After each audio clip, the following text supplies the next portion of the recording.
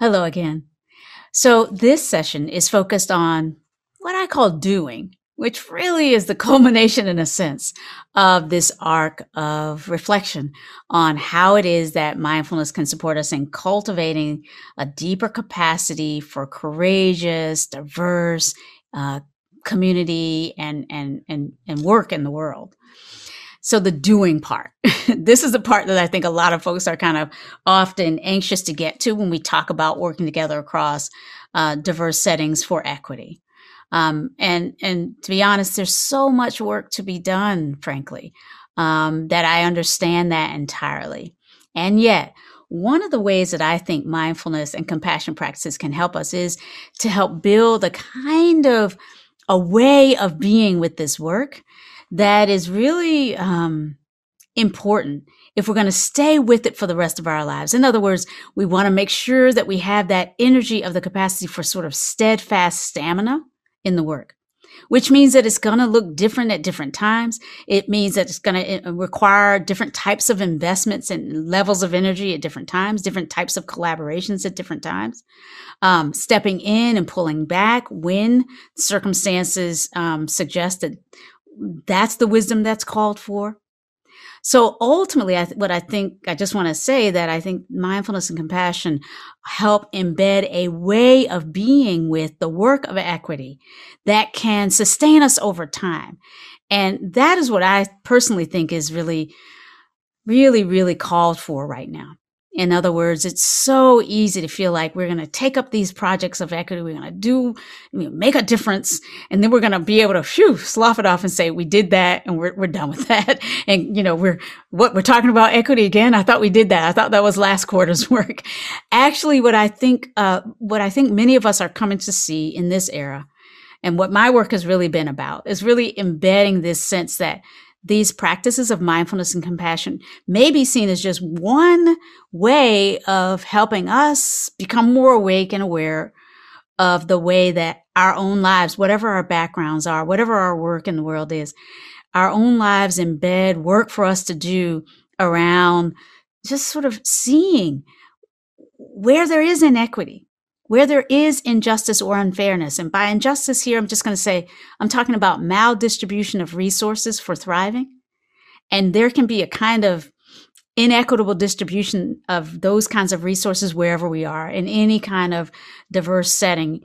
The legacies and patterns of our culture's, winners and losers, right? The idea of who belongs and who doesn't. Again, these patterns, whether it be the patterns, frankly, of a culture in which race has mattered and not just mattered in an indiscriminate way, but we've embedded, the notions of a history of what we now know as white supremacy. That's just one example of how it is, depending on our culture, the legacies of the trainings of who belongs and who doesn't have very, very subtle manifestations in our time and in our own lives. And so the work of really acting to disrupt those legacies and to intervene in ways that create more thriving opportunities for all of us is work that can be engaged in, I think, not only throughout our lives and in distinct ways wherever we are. That's one part of the message that I'm here to convey. This is work that's throughout our lives, can be dealt with and engaged in distinct ways wherever we are. So there's work for you too. But also that there are different dimensions to the work. There's the personal piece that we've been talking about over the course of these sessions. The personal practices for meditation, for grounding, for building compassion. And we might add to that mindful communication practices. And we've alluded to how we might grow in our ability to listen to each other, to hear each other's perspectives without judgment or with knowing that there's a difference between reacting automatically and responding with some thoughtfulness to what we're learning. And so there can be a way in which mindfulness can just support us in listening, but it can also support us in the communication, the speaking that we have to do or may be called to do in the interest of creating more access and opportunity for all. We're going to have courageous conversations. We're going to have to call forth that part of us that might be a little bit afraid. And so mindfulness can support us in in, really deepening our ability to make the most of the power that we all have. Because no matter where we are in these systems, sometimes we can feel like, well, what can I do? And actually, that's a legacy of oppressive systems, to make us feel like, well, we can't do much about these things. We can only do much about the really specific work right before us. And so mindfulness can help open up the sense that wherever we are, whatever our formal role in any system or structure, we have power. We have innate power. That power that comes with inherently belonging on the earth, and the life force that animates each of us wherever we are, whether it's in families or workplaces, whether we're in leadership roles or we're supporting others. We all have some ability to make a difference. And so that right use of our own power, no matter where we are, no matter what our identity in a different given space, that's part of what we want to be drawing on when we think about this, the work of taking action for equitable change. And so the right use of power sometimes is about speaking up when our voice may carry greater weight because of the positionality that we bring into a space. The right use of power may be about pulling back and listening, right? And mindfulness can help us discern when it might be one and when it might be the other, and knowing that, it's going to vary depending on the time, circumstances, and places that we're in. Mindfulness can assist us in other ways as well. Another way I really want to highlight is that when we do this work of equity, drawing on our personal practice, deepening our interpersonal practices, and then turning toward collective work. What are the policies that we might need to change?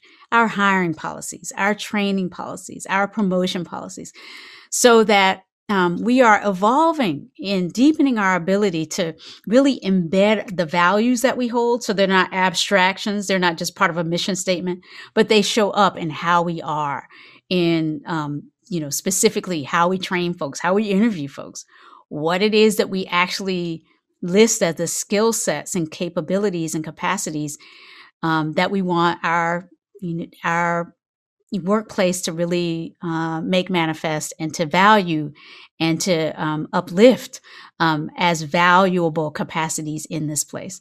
So changing how we do things is important, and it's actually not as easy as talking about it.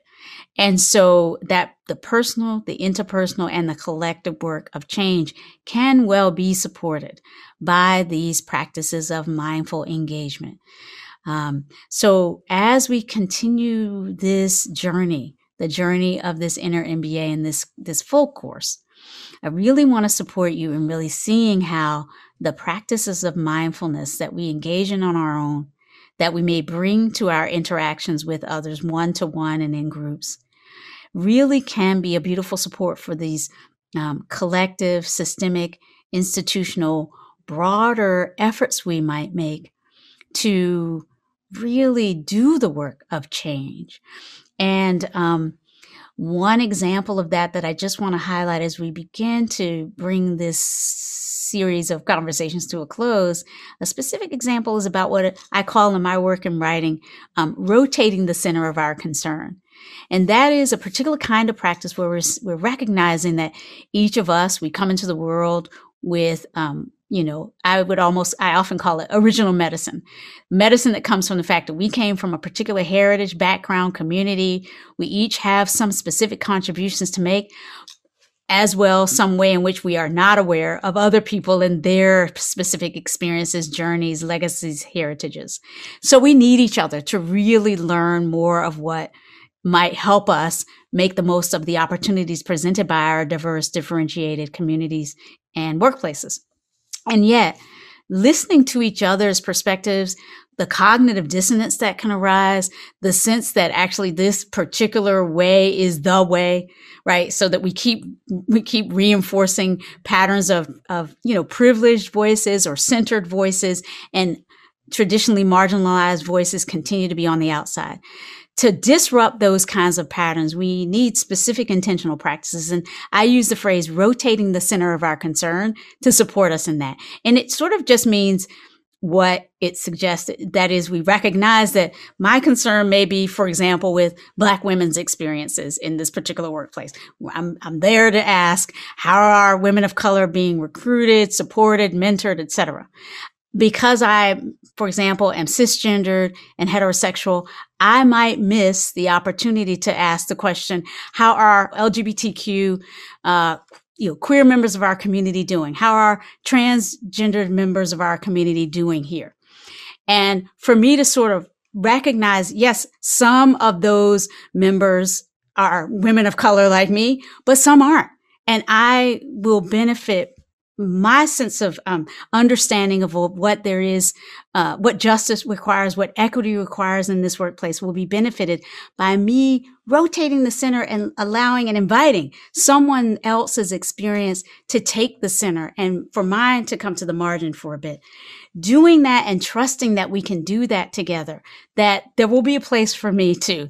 And that as I listen and as I deepen my ability to be there for others, I'm building the capacity in this group for us to, in trustworthy ways, support each other, not in simply being allies, which is important, standing up for each other, but really seeing in solidarity that what your pain and your suffering must be met for all of us together to transform the world. So when we see the links between my outcomes and yours and see that they intertwine at a certain point, that I think is the manifestation. When we see that, when we can work together from that place, then we're really on the pathway of building communities that can take on, right, the new challenges, the new conflicts that will arise from a place of trustworthy groundedness in the capacity to work together for change.